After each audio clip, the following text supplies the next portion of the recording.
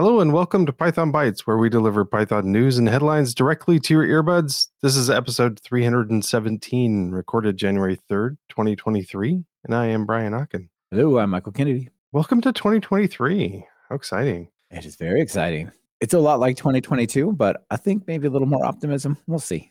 Yeah, but I've had one extra shower in 2020 since 2022. Do you remember 2022? It just feels like a few days ago. It really flew by. Yeah.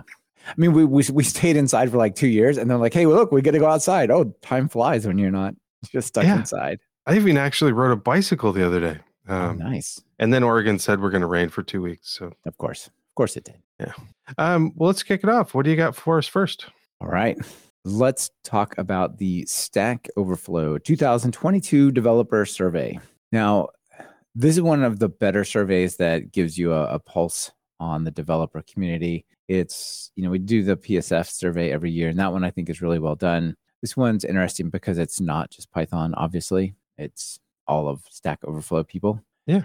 And it's really, really long. Notice the scroll bar. So I'm going to try to go through these and just hit on some of the high points for us. All right. So they did that as well for us at the top here. They kind of summarize some little things you can call out and then jump to other sections, saying learning to code online increased by 10% year over year. However, respondents older than 45 years are most likely to have learned from books, whereas the youngins, more likely to use some kind of online course or YouTube video or something along those lines. Yeah? Does that surprise you? No. Yeah, me either.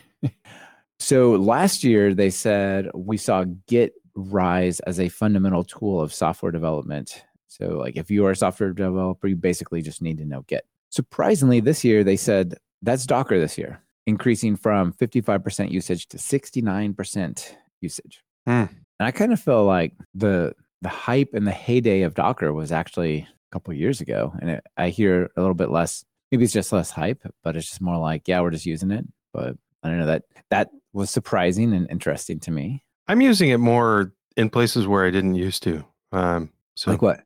Build chains for just to keep them consistent. We're just and it isn't even a cloud thing. It's just being able to have a consistent build system no matter what machine you're on.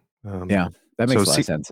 CI systems are utilizing Docker more. Sure, I've heard of even people using Docker to manage and deploy. Is that how you would phrase it? Little apps to Raspberry Pis for like home automation and stuff. Really? And I'm sure there would be more of that if you could actually get a Raspberry Pi, but this is more of a theoretical.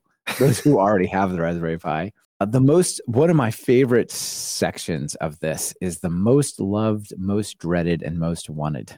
Yeah. Because it really tells you, how do people feel about how things are now, and how do they feel about where they're going, right? What would they do if they were unencumbered by, their boss saying, nope, we're using this particular database, or nope, it's all Angular and you're on the team that does Angular. So I don't care what you want, you're doing Angular, And so Rust is on its 7th year as the most loved language. Okay. 7 years? Is it even 7 years old? I know. It's my thought as well. But okay. 87% of developers saying they want to continue using it. Wow. I mean, yeah, anyway, that's pretty interesting. But it also, Python and Rust are basically exactly tied as the most wanted programming language. That's cool. I can see that. Yeah, absolutely. Phoenix is some web framework I've never heard of that is apparently the most popular. AngularJS, it continues into its 3rd year of being the most dreaded. All right, what else? Go ahead. Oh, just React. Is most wanted, but who knows? Yeah, exactly. So some of these questions and some of these phrasings and analyses are super, super good, and others are really bad. So I'll try to highlight some of these. So let me jump down here. Well, I don't really care about the education stuff.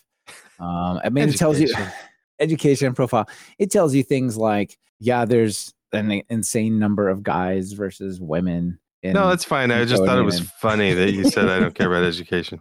No, I don't. And teacher, Leave the kids alone. All right. So no, it's fine, but it's, people can check it out if they care about it, right? Like there's stuff about the demographics, like age and gender. That is pretty interesting. I wish some of these numbers were better. Like we do make some efforts to improve. Yeah, it totally is. Right. But that's also not news. So some of the most popular technologies here. Now, I don't know, Brian, I might just be getting older and grumpy, but when I look at this, there's it's almost all these responses are broken into two segments: professional developers and learning to code people. And the default is to take all those together. And I guess that's the biggest picture, but I don't know. When I look at this, I'm just like, professional developers, tell me about this. Like, if you're on your third week of a coding tutorial and that tutorial says use this, like how much does that really speak to the state of the community? I don't think it, Agreed. So I'm checking, like when I think about these, I'm just going to check professional developer. And if you want the same numbers, you can do so as well. So where are we? We are on programming languages, scripting and markup. JavaScript is definitely the most popular here. This is one of those areas where I think you need to phrase it a little bit different. Let's see what the question exactly is. Which programming languages have you done extensive development work in over the last year? Okay. I don't know quite how to solve this problem, but there's a ton of Python people who did JavaScript work. Yeah. There is a ton of C++ people who did SQL, right? There's also Python people who did SQL. So SQL ranks above Python, but there's very few people whose job it is as a developer to write SQL and not use something else, right? So that's it's weird to have SQL even in there. Yeah, I know. Well, HTML and CSS, right, is like a little bit weirder as well. And so I feel like it should say like, what is your primary programming language, or something like something like that, right? I feel like it's kind of like favorite movie. Like, what's your favorite movie, but not Princess Bride? Other than that, what's your favorite movie? Yes, exactly. So like, there's people who do Node.js and JavaScript, and that is what I think this top bar where JavaScript should represent. Yeah. But it's that plus everyone else, right? Aggregated. So I don't know. These are a little bit weird, but I'll just go to the back top. end. So like, unless you're primarily just a front end developer, what back end languages? Or right. Or maybe you're using Node on the back end. But then other than that, so JavaScript, number one, HTML, top programming language. Okay. SQL, third most, and then Python, and then TypeScript. So like a bunch of interesting ones, and then you've got your VM, garbage collected JavaScript, Java and C# back there. And then it starts to fall off pretty quick after that. Down at the very bottom, let's see, the very bottom one is Crystal. Okay, and APL. Oh my gosh, APL is something. All right, another one that's worth talking about is databases. So we've got Postgres, MySQL, SQLite, SQL Server, and MongoDB as the top 5. So it's pretty clear that Postgres has the momentum. Like MySQL was higher, and now Postgres is passing it. But that's kind of going up here. So this is which environments have you done extensive work in? We'll also see that in like the loved versus dreaded section. Yeah. And by the way, on the audience, Marco says, I've already aged myself with that Pink Floyd reference. Indeed I have. All right. So cloud platforms, AWS, would it surprise you that AWS has over half of the entire market? No. But it's only a smidge over half. It's 55. So yeah, exactly. Web technologies. Here's another one. No, not this. This one's kind of okay, but like, for example, they've got Node.js, but they don't have Python, right? So I don't know. It's a little bit funky. Like they have Node and Express runs on Node, whereas they have Flask and Django, but they don't have the thing that Django and Flask run on, which is, I don't know. Anyway, it's a little bit of a challenging one, but Node and React are quite high up there. Look at this artifact, this living fossil right here, Brian. What's number 3? jQuery. You know it. Dollar document ready. Let's go. All right. I learned jQuery a long time ago. Yeah, I still use a little bit of jQuery if there's some site that's already using it. I'm like, yeah, whatever. I'm just gonna put one handler in here and not worry about it. Fast API is on the list. Yeah, Fast API is on the list. Django and Flask are 14.6% both. Fast API is 6% and going up. Fast API is just actually had a Ruby on Rails, which is pretty interesting. Wait, so Phoenix is down at 2%, 2.13%, but I thought it was like It's the most loved. It's okay. the most wanted. I'm not. Okay. I looked at it. I'm not sure I agree with that, but it's a web framework built on the Elixir language.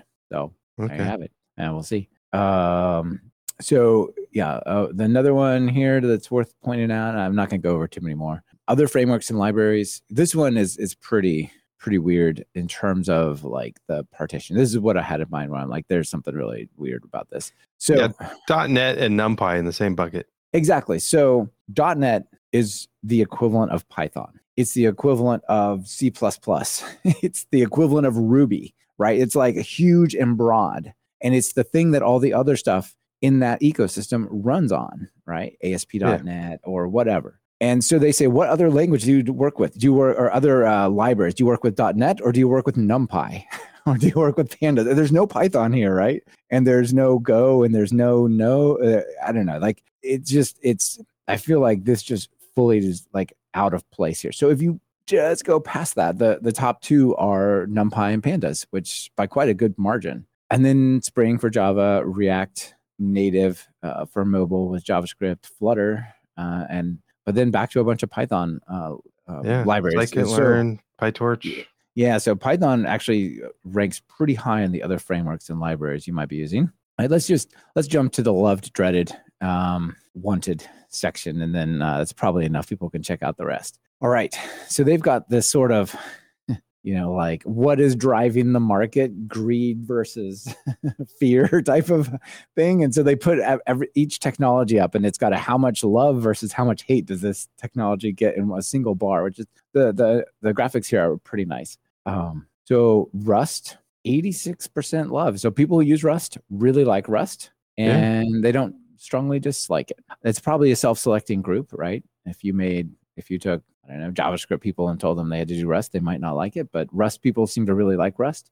Elixir, I've never done anything with Elixir, but it's also really high. Clojure, TypeScript, and Python is there at about 2/3 loved, 1/3 dreaded, I suppose, or not loved. And you can see it goes down from there. Yeah, I kind of want to talk to those 32% of the people and say, what is it that you don't like? Well, I agree. I feel like there's a lot of people who end up. So, for example, if you look at just the third that says they don't like it, that's 11 times as many people using Elixir. And that's 2 times all the people using Rust. So I think it's a little bit, a scale thing, right? Like, there's a bunch of people who were working in one technology and then they were told you're going to do Python. And some of them wanted that change. And some of them probably are like, but I like C++ or I like whatever I'm doing. And, they're unhappy to be in that situation. So I imagine there's some of that going on here. Whereas there's less people like being moved into Elixir projects unless they really, want to, because it's a pretty small group.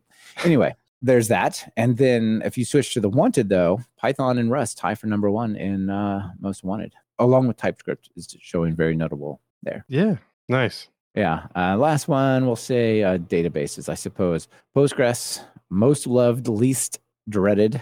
Redis, again, one of the things like, does this really belong on this list? Redis is cool. It's mostly for caching and message queues, not really as a standalone independent database. So can it really be the most wanted database?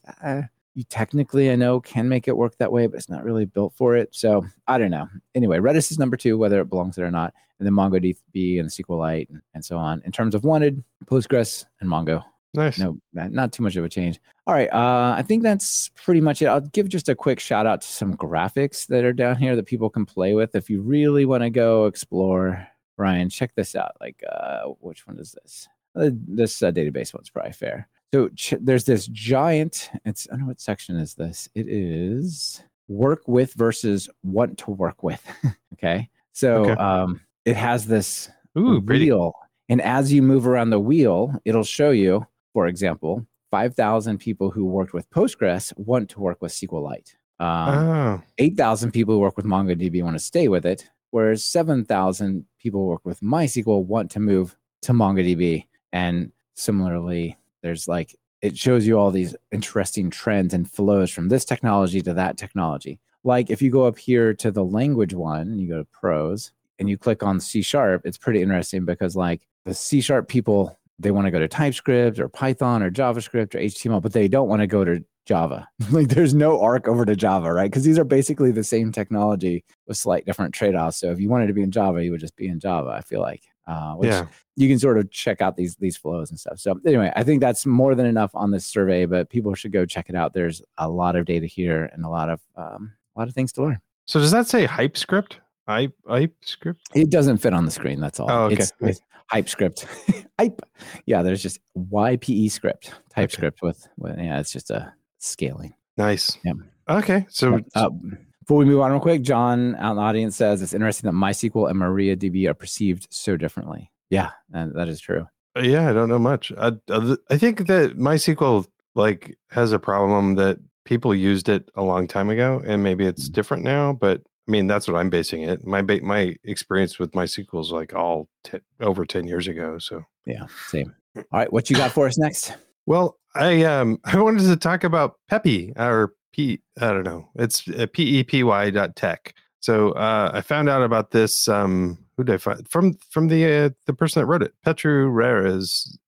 So it's we've talked about something similar. What we've talked about before is PyPI download stats or PyPIstats.org. And so I was like, well, what's different? So Peppy does download stats for packages. So what we're showing here is the stats for PyTest. And what the PyPI stats does is it shows you a breakdown of like you've got the overall packages, but then you can also look at downloads per Python 2 versus 3, and then major and minor versions of Python. And so that's kind of interesting. Okay.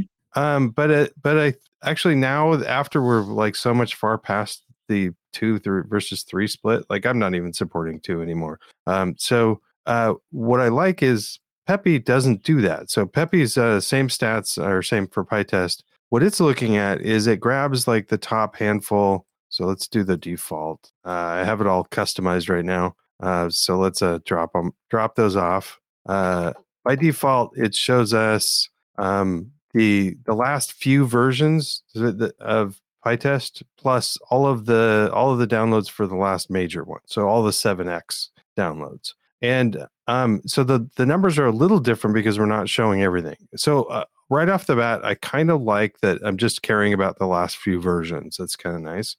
And it also has a daily, weekly, monthly chart so that you can kind of see trends going on, which is nice.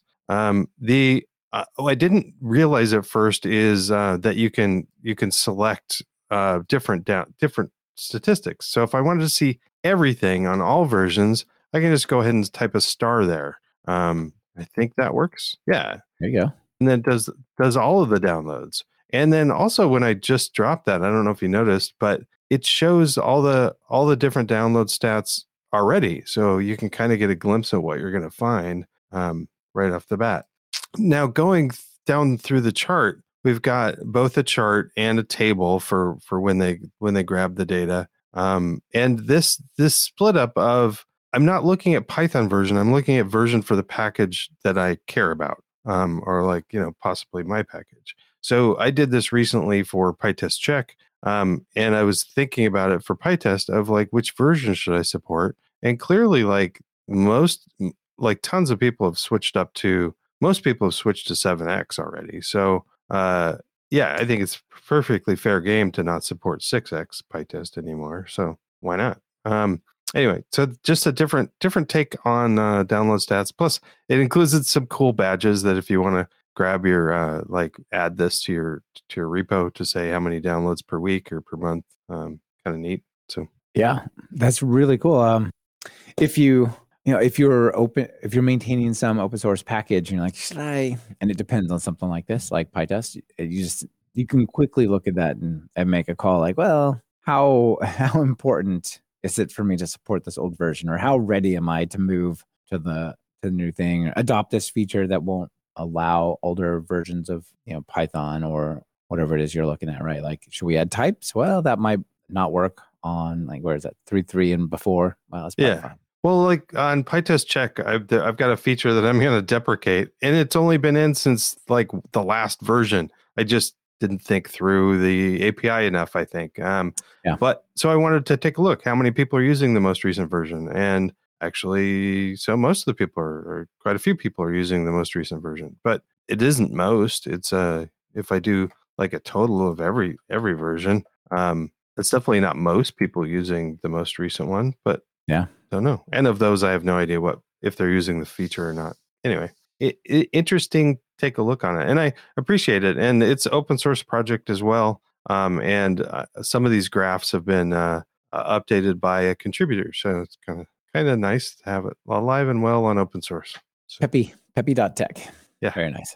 Good find. I like it. All right, off to our sponsor for the week. Yes. Thank you, Microsoft, for sponsoring this episode. This episode is brought to you by Microsoft for Startups Founders Hub. Starting a business is hard, but by some estimates, over 90% of startups will go out of business in the first year. Ouch. With this in mind, Microsoft for Startups set out to understand what startups need to be successful and create a digital platform to help overcome those challenges. And Startups Founders Hub was born. Microsoft for Startups Founders Hub provides all founders at any stage with free resources to help solve startup challenges. The platform provides technology benefits, access to expert guidance and skilling resources, mentorship and network connections, and much more. Unlike others in the industry, Microsoft for Startups Founders Hub does not require startups to be investor-backed or third-party validated to participate. It is truly open to all. So what do you get? You can speed up development with free access to GitHub and the Microsoft Cloud with the ability to unlock credits over time. To help with your startup and to help innovate, Founders Hub is partnering with innovative companies like OpenAI, a global leader in AR research and development, to provide exclusive benefits and discounts. Through Founders Hub, becoming a founder is no longer about who you know. You'll have access to their mentorship network, giving you access to a pool of hundreds of mentors across a range of disciplines, across areas like idea validation, fundraising, management, and coaching, sales and marketing, as well as specific technical stress points. You'll be able to book a one-on-one meeting with the mentors, many of whom are former founders themselves. Make your ideas a reality today with the critical support you'll get from Microsoft for Startups Founders Hub. To join the program, visit pythonbytes.fm/foundershub2022 or click the link in your show notes. Indeed. Thank you, Microsoft for Startups. Let's move over here. So this next one comes to us from several folks recommending it. And to be honest, I'm not sure if I would cover it if there wasn't a bunch of people saying, hey, you should cover it. This is really interesting. So I'll sort of take their lead and say, this does look pretty interesting. So Jeff Hutchins and Abdulaziz Al-Qasim sent this in. Thank you both for sending it. And this is the Codon Python compiler. Have you heard about this, Brian? Just from people submitting it. So yeah. And people talk about Python performance all the time. Sometimes, I would say most of the time, it doesn't really matter to you. Most of the time, you're spending way more time waiting on a network, waiting on an API call, waiting on a database. But sometimes it really does matter and you need your code to go faster, right? So, traditional options have included things like Numba or Cython or even PyPy, PyPy for the JIT compiled version of Python. So here's one more thing to put into that category of options called Codon from Exaloop. And it's a high performance, zero overhead, extensible Python compiler using LLVM. And LLVM is, the compilers that gets used all the time, of course, for a bunch of different things. And they claim that it is on the order of 10 to 100 times or more faster than regular Python for single core performance. And because it really compiles to some native code, they say also, by the way, sometimes better than C++ in terms of performance. But it also, because it compiles to some native representation, it doesn't involve the GIL, so you also get better scaling. And it comes out of this, I think, genetics project called SEC, bioinformatics rather, which is this a language for bioinformatics. And I think what they've decided is like, let's just go and just do straight Python, right? And if you go to exaloop.io, they've got a couple of sort of selling points here.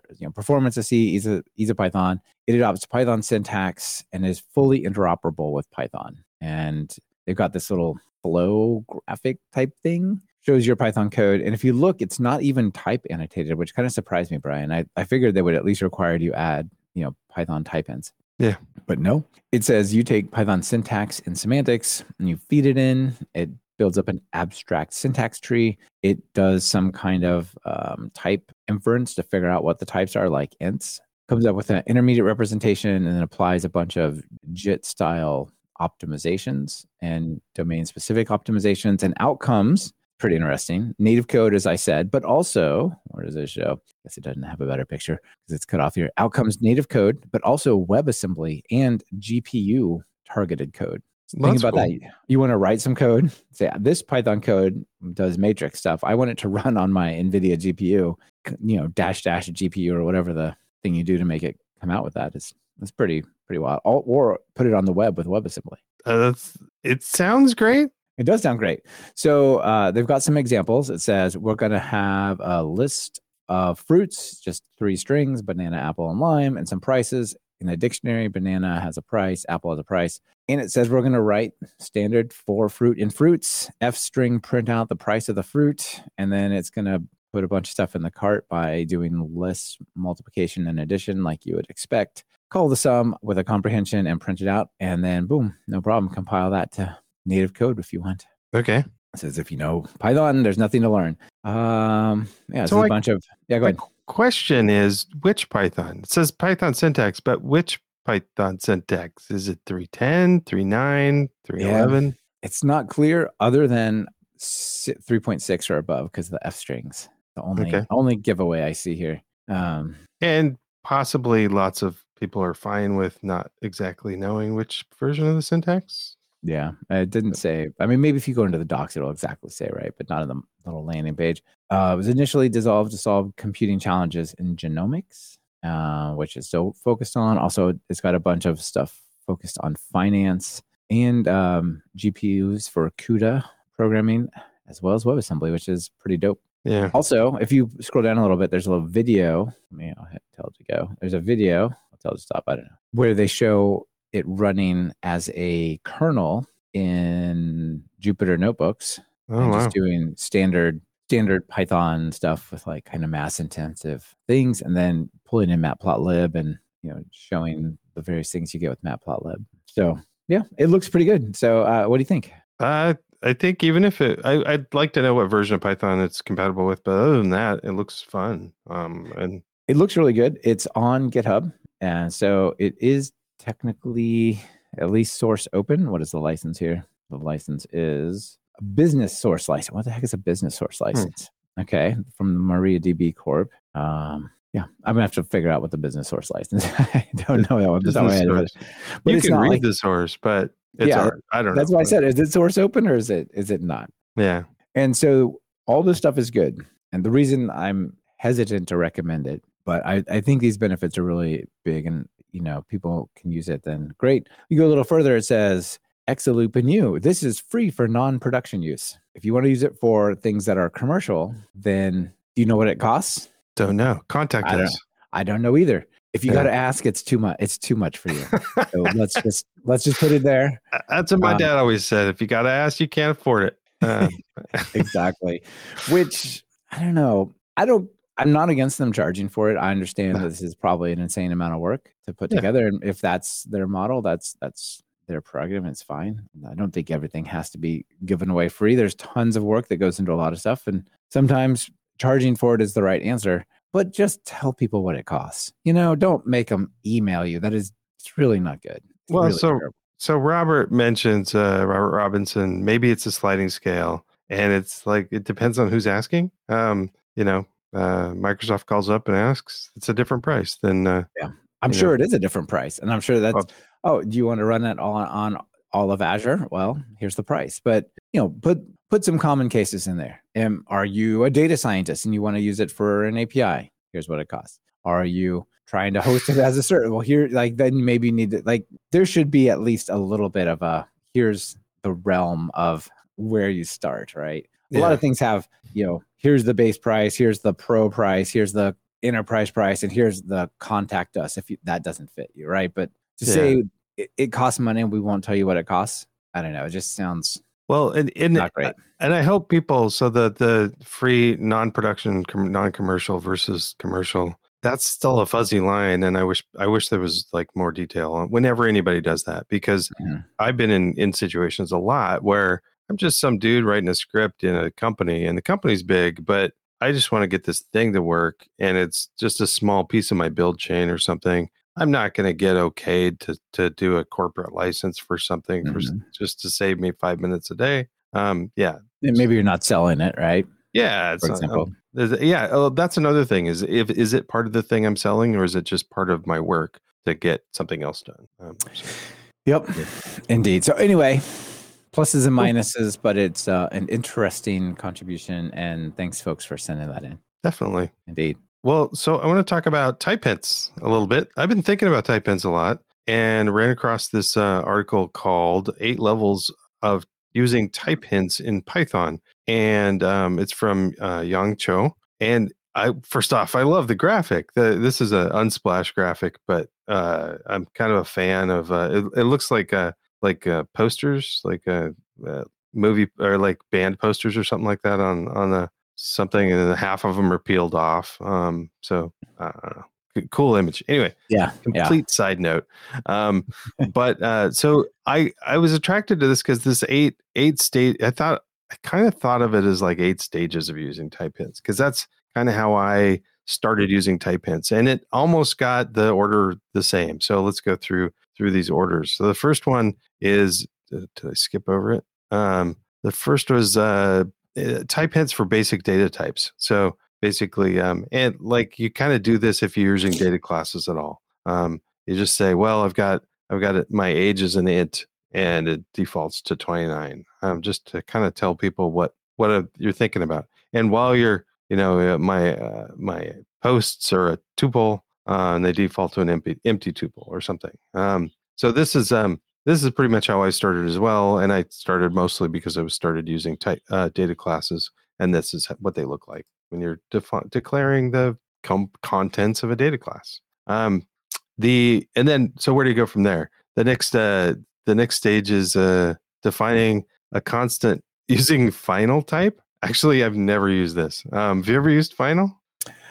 I've wanted to use it, but it's so not exactly enforced type of thing. It's like Right. I Python would doesn't love enforce it, but I would love to have a constant in Python. But doing it through typing means the only time it's going to be validated or checked is if I run MyPy or something. And like most of the time I'm not, So it's like, well, okay, whatever. I'm not. yeah, I'm actually increasing the amount of times I'm using MyPy or other type checking things. But yeah, I wouldn't have put this number 2, but minor gripe. It's kind of a cool feature. So It is a cool feature though. Yeah, I don't knock its existence. Yeah. I just wish it was more supported like in the language. yeah. The third is adding multiple type hints to one variable.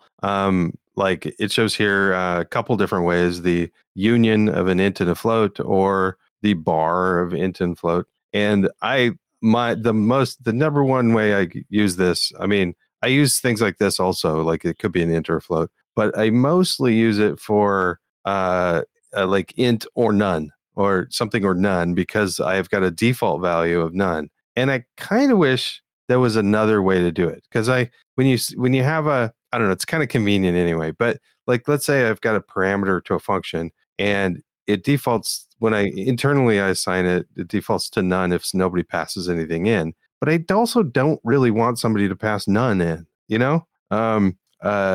So I wish there was a like the default is none, but users can't pass in none or something like that. Yeah. But anyway, it works. And in the end, it helps with testing anyway to be able to pass in all the types. But so yeah, and I've totally switched to the bar thing. I think it was 310 that added that. Do you remember? I think it was 3. I think it was 310. Yeah, it says right here. Even 310 says there. Yeah.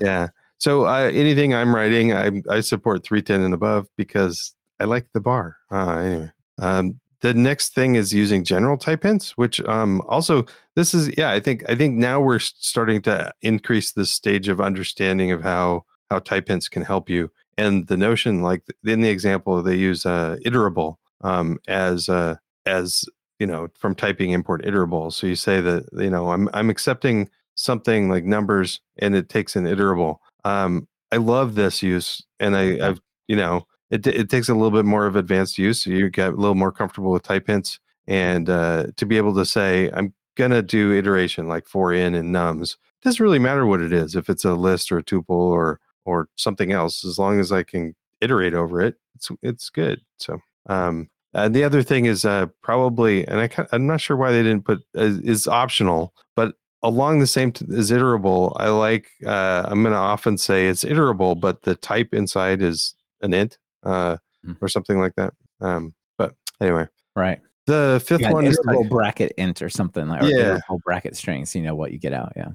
The fifth is type hints for functions, and I probably would have put this as like number 2 because I started using this right away. To say because that's one of the things that's hard with when I came to Python from C++ is knowing like where do I put the return value, like the return type is maybe it's multiple return types, which I don't really want it to be, but it's nice to be able to see what the return type is, and type hints add that with type hints for functions. Right. Or you read a function and you're like, I want to call that, but what do I do? What do I pass to it? Right? Do I have to read the function and try to understand it, or can I just read the definition? Right. I think this is one of the main uses right here. And it's also nice to be able to see right there if it with a union type is none a possibility. Do I have to deal with nothing coming back as something is possible? Number 6 is alias for type hints, and I kind of love this. I haven't been using this much, but I'm going to start using it more.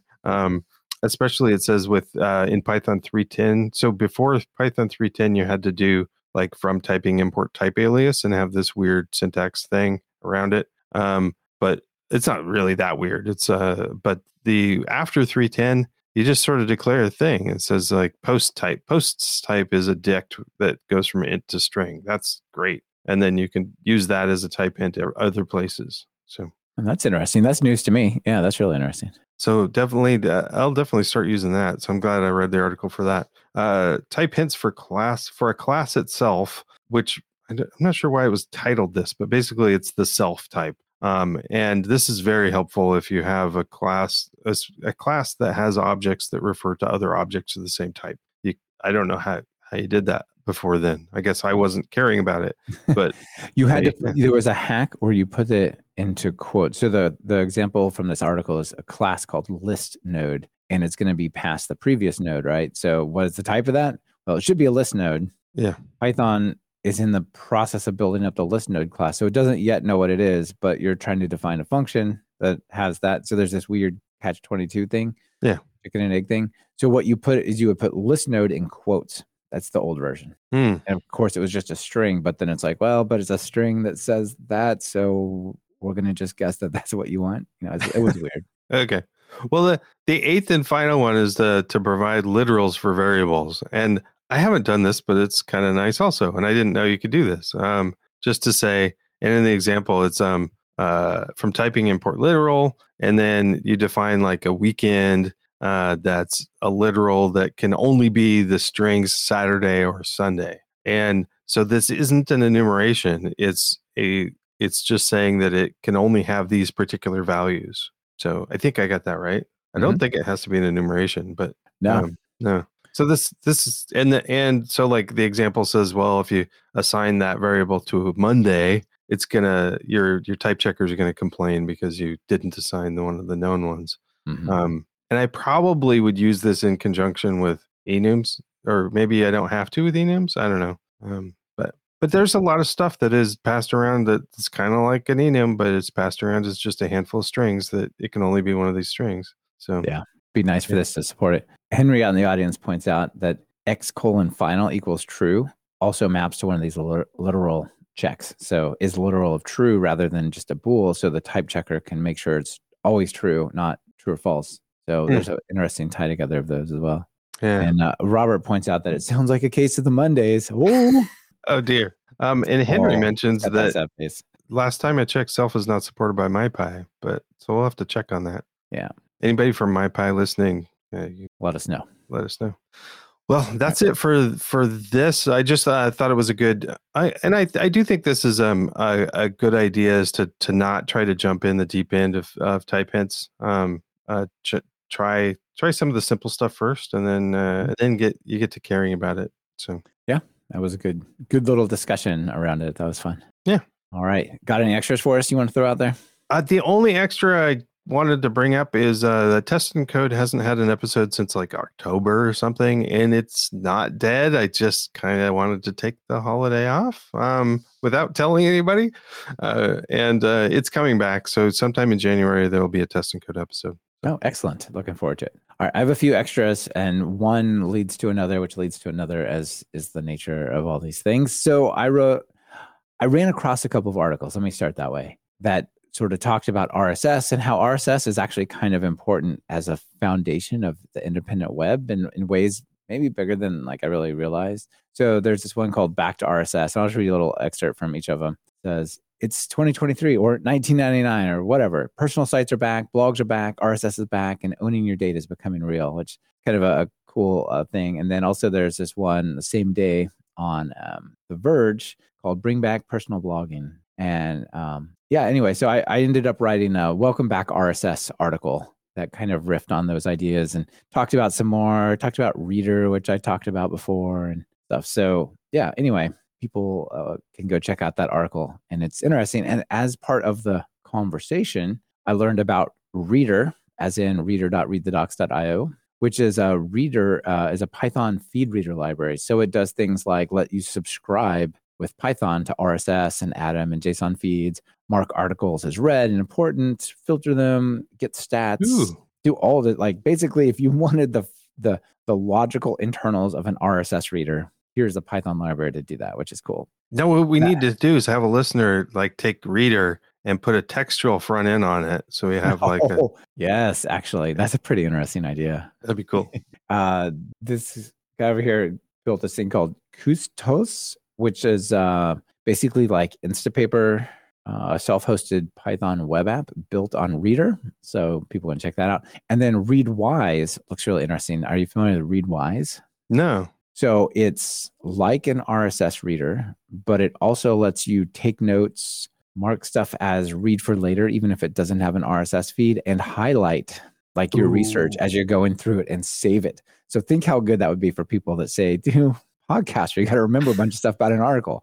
Pull that thing back up and it's got your highlights and your notes on it. So I'm liking this. I'm gonna have to check it out. Yeah, that's looking pretty good. So anyway, all that stuff came from this little article that I wrote. People can check that out. Nice. Another very important thing. There's this this Mastodon account called Year Progress, and it just goes along, and every day it just posts a progress bar for how far we are in the daily progress. So it's like a little ASCII, TQDM style progress bar of the year. And it's just notable that we just had 100% progress for the year. Now we're done. It's reset to 0, but it was 100%. Actually, it looks like it doesn't actually do it every day, but it does it when it goes to a new percentage. So it's every few days or 2-3 days, right? So. Yeah, it looks like it. Which I guess is probably good. I mean, thank you for not doing it. It's like saving 2.6 posts, something like that. Yeah. All right. And don't just watch it. Wait for it. It's not that exciting. It doesn't update that often. It has no decimal point, so it's not. Yeah.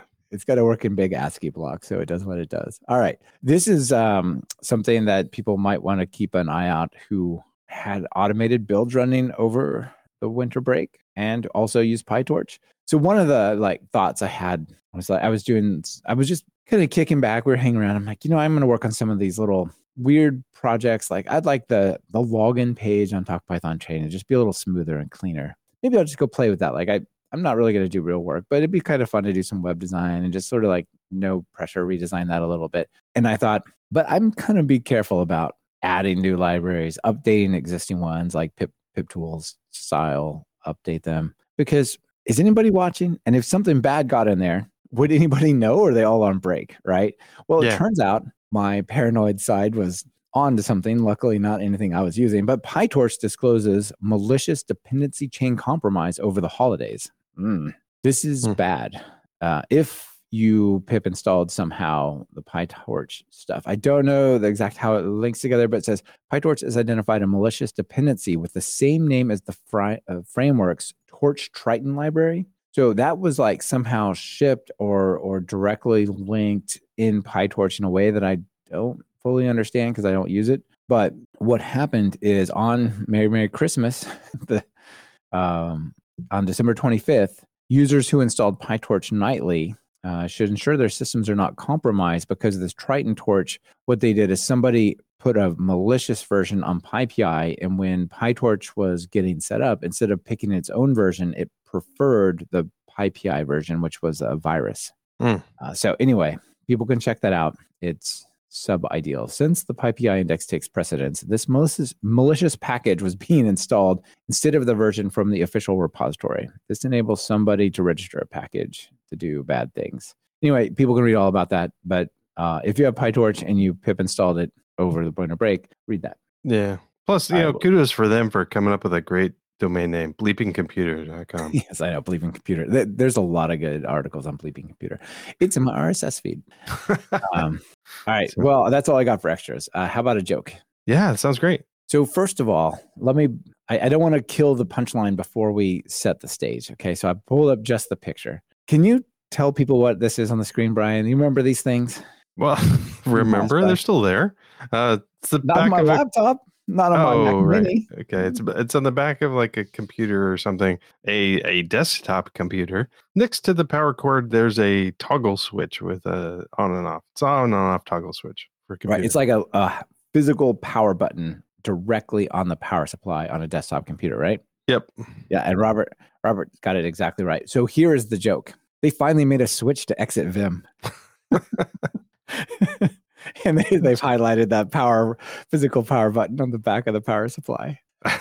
Nice. Well, you're a Vim lover, so I won't rub it in too much, but that's a pretty effective way to exit Vim. Well, Vim runs in a window, so just close the window. Whatever. A funny thing about power switches. So I used to work with I work with embedded systems, and some of them run Windows embedded.